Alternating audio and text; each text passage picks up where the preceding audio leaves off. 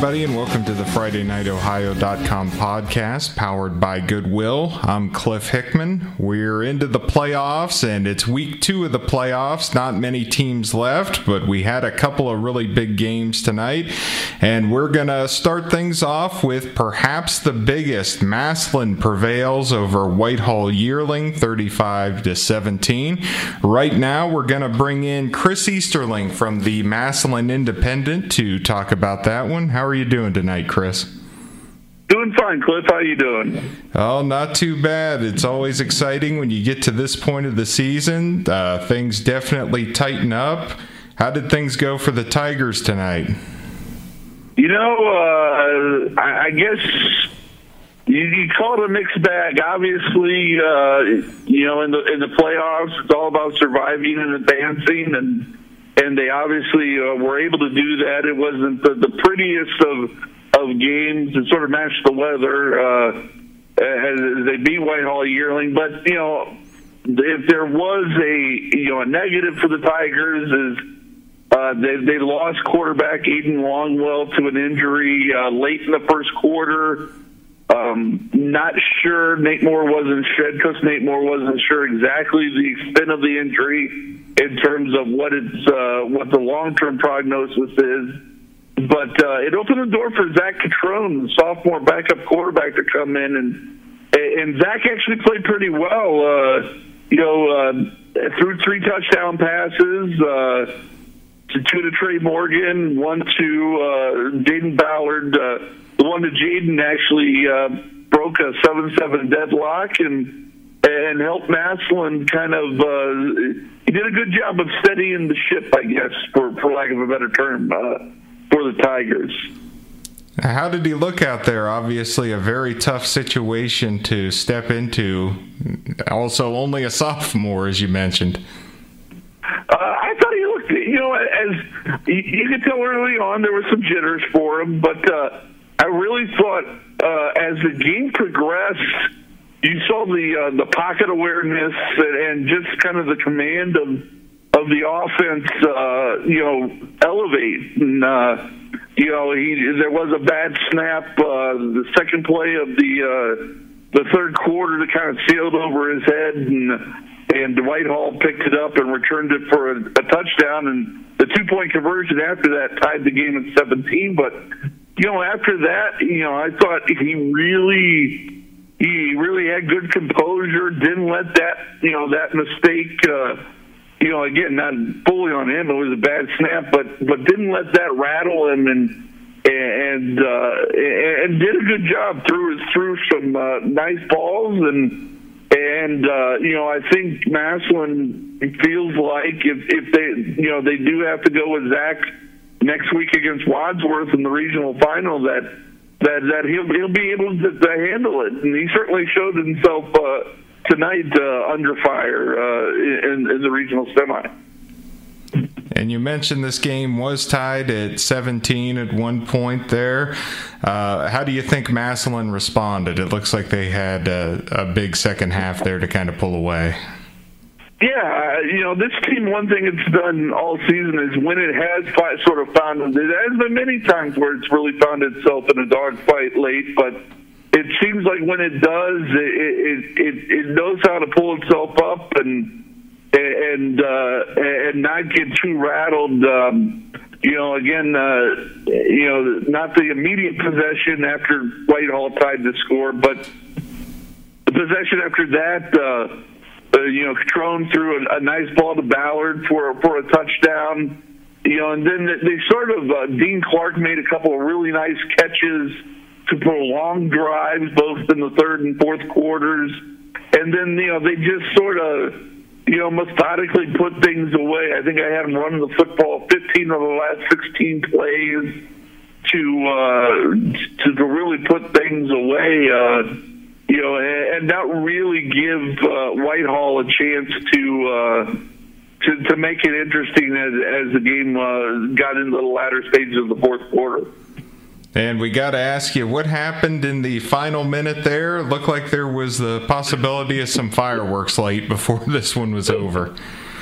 Well, Massillon scored. They had a fourth down play from the Whitehall 9, and they scored on a touchdown pass to go up 35-17. On the subsequent PAT, it was a bad snap, and Alex Bauer scrambled, fell on the ball. The Massillon kicker fell on the football, and a couple of Whitehall kids sort of, I guess, cleaned the pile, for lack of a better term. Were kind of jumping on the things late, and from there, flags started flying, and I think the emotions of the moment sort of caught up with Whitehall, and their whole team actually ran onto the field like, they were going to,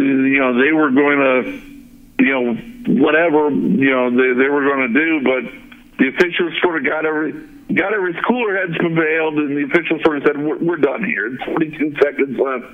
There's nothing else that can be gained. It's an 18-point game. So the officials sent everybody sent the teams off the field and called it a game. Always kind of a scary situation when you see a whole team on the field. Sounds like the officials there were able to regain control of that, thankfully, for everyone in attendance.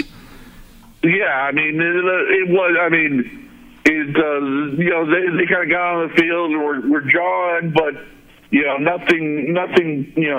Credit to Massillon, actually. Their coaches got their kids over to the sideline, and nothing escalated beyond just a lot of woofing, for lack of a better term.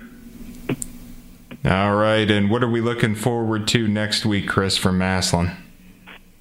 12-0 Massillon, best start they've had since 1982. Ties the best start for Massillon in school history at 12-0, and they'll play 12-0 Wadsworth in a regional final. I would guess a site like Green, maybe if they're lucky, they can get InfoCision Stadium at Akron, but it should be a really good game because Wadsworth's got a really physical defense and kind of an offense similar to Massillon in that it loves to run the football out of the power run game, out of the spread. So it should be a fun matchup. First time those two programs have ever played, and they're going to play for a regional title. All right, and we'd like to thank Chris Easterling from the Massillon Independent for joining us tonight, and we hope you have a great weekend there, Chris. You too, thanks. And we move from Massillon to our second game of the night. We had the McKinley Bulldogs in action. Menor prevailed in that game 36-6. Right now we're going to bring in Joe Scalzo, who was at the game tonight, to talk about that. How are you doing tonight, Joe? I'm doing great, Cliff. How are you doing? Oh, I'm doing superb. It's been an interesting night, and you started things off there with a 6-3 McKinley lead, and then things kind of fell apart for the Bulldogs. What happened? Yeah, I mean, part of it is I think this wasn't a very good matchup for McKinley. McKinley's strength is probably at the skill positions and their linebackers and their defensive backs, and Menor was really strong on the offensive and defensive line. They got 3 Big Ten recruits, and it just kind of McKinley couldn't really run the ball real well, and then they lost their 2 top receivers in injury, and it just kind of slowly got away from them. And I just think the bottom line is they lost to a team that was a little bit better than them tonight. It looked like there was a big swing there at the start of the second half. Can you go into a little bit of what happened? Yeah, Menor was up 17-6 at halftime. They kind of felt like they had to control the game, but McKinley was going to receive the second half kickoff and hopefully get back in the game. And the running back, Lemire Garrett, just kind of bobbled away a high kick in the middle of the field, and Menor recovered. 4 plays later, they scored a touchdown. And then the ensuing kickoff, Menor kind of noticed that McKinley wasn't lined up real well to the right side of the field, and just kicked it over there, like 15 yards, and popped into no man's land. And they jumped with the ball, and then that led to another touchdown. And at that point, it's 30-6, and McKinley there was no way they were going to get back in the game at that point. And you kind of wonder, hey, if they handle things on the kickoff maybe get a score there and make it, 17-13 or 14 or something like that, then it could have been a different game for a little bit. But once they got down 30-6, it just kind of felt like everybody knew what was going to happen, and it was snowing pretty bad by midpoint of the third quarter. So that kind of was the turning point in the game. I was going to say the elements definitely seemed to favor Menor with all that snow. They had 288 yards rushing as a team, and like you mentioned, the Bulldogs kind of struggled to get things going on the ground. Yeah, and I felt like the difference was Menor's quarterback, Ian Kipp. He can really throw it, but he's very elusive, and he broke out some really big runs, and a couple of them came on fourth down where either he scored or it led to a big score, and he finished with, I think, 113 yards rushing and a touchdown. And so they did a decent job bottling up some elements of the run game, especially early on. But, when you got a quarterback that can run it as well as he can, and then you got weapons everywhere and such a dominant offensive line, it kind of proved a little bit too much for McKinley. And you look at their three losses this year, Menor's a run-first team, which is a little bit unusual for them, but they got a really strong run game, and then obviously Massillon and Perry were run first teams, and that's kind of what it took to beat McKinley this year. And but the sense at the end of the game was just that this team kind of got a lot out of what they started with, and kind of maxed out their talent, and there wasn't a lot of disappointment at the end of the game. You mentioned that in your story. You could tell a lot of you mentioned a lot about Elijah Curtis and kind of the class he displayed after the loss. Can you kind of describe that scene after the game here? Yeah, he kind of just he comes out of the handshake line and was kind of trotting over to his team and saw his teammate Jalen Ross was on crutches, and just kind of went out and encouraged him and made sure he got over okay, and just took a moment with a lot of his teammates to just say something good, or kind of tap him on the helmet, or give him a hug.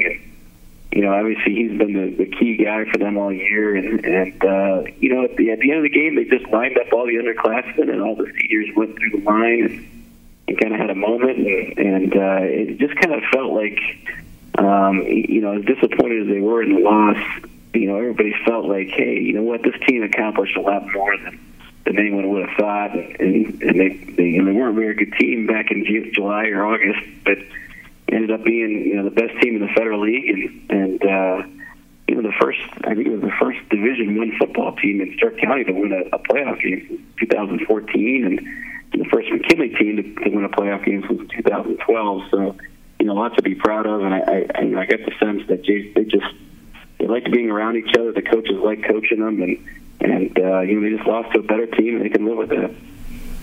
All right, we'd like to thank Joe Scalzo for joining us tonight. We hope you have a great weekend there, Joe.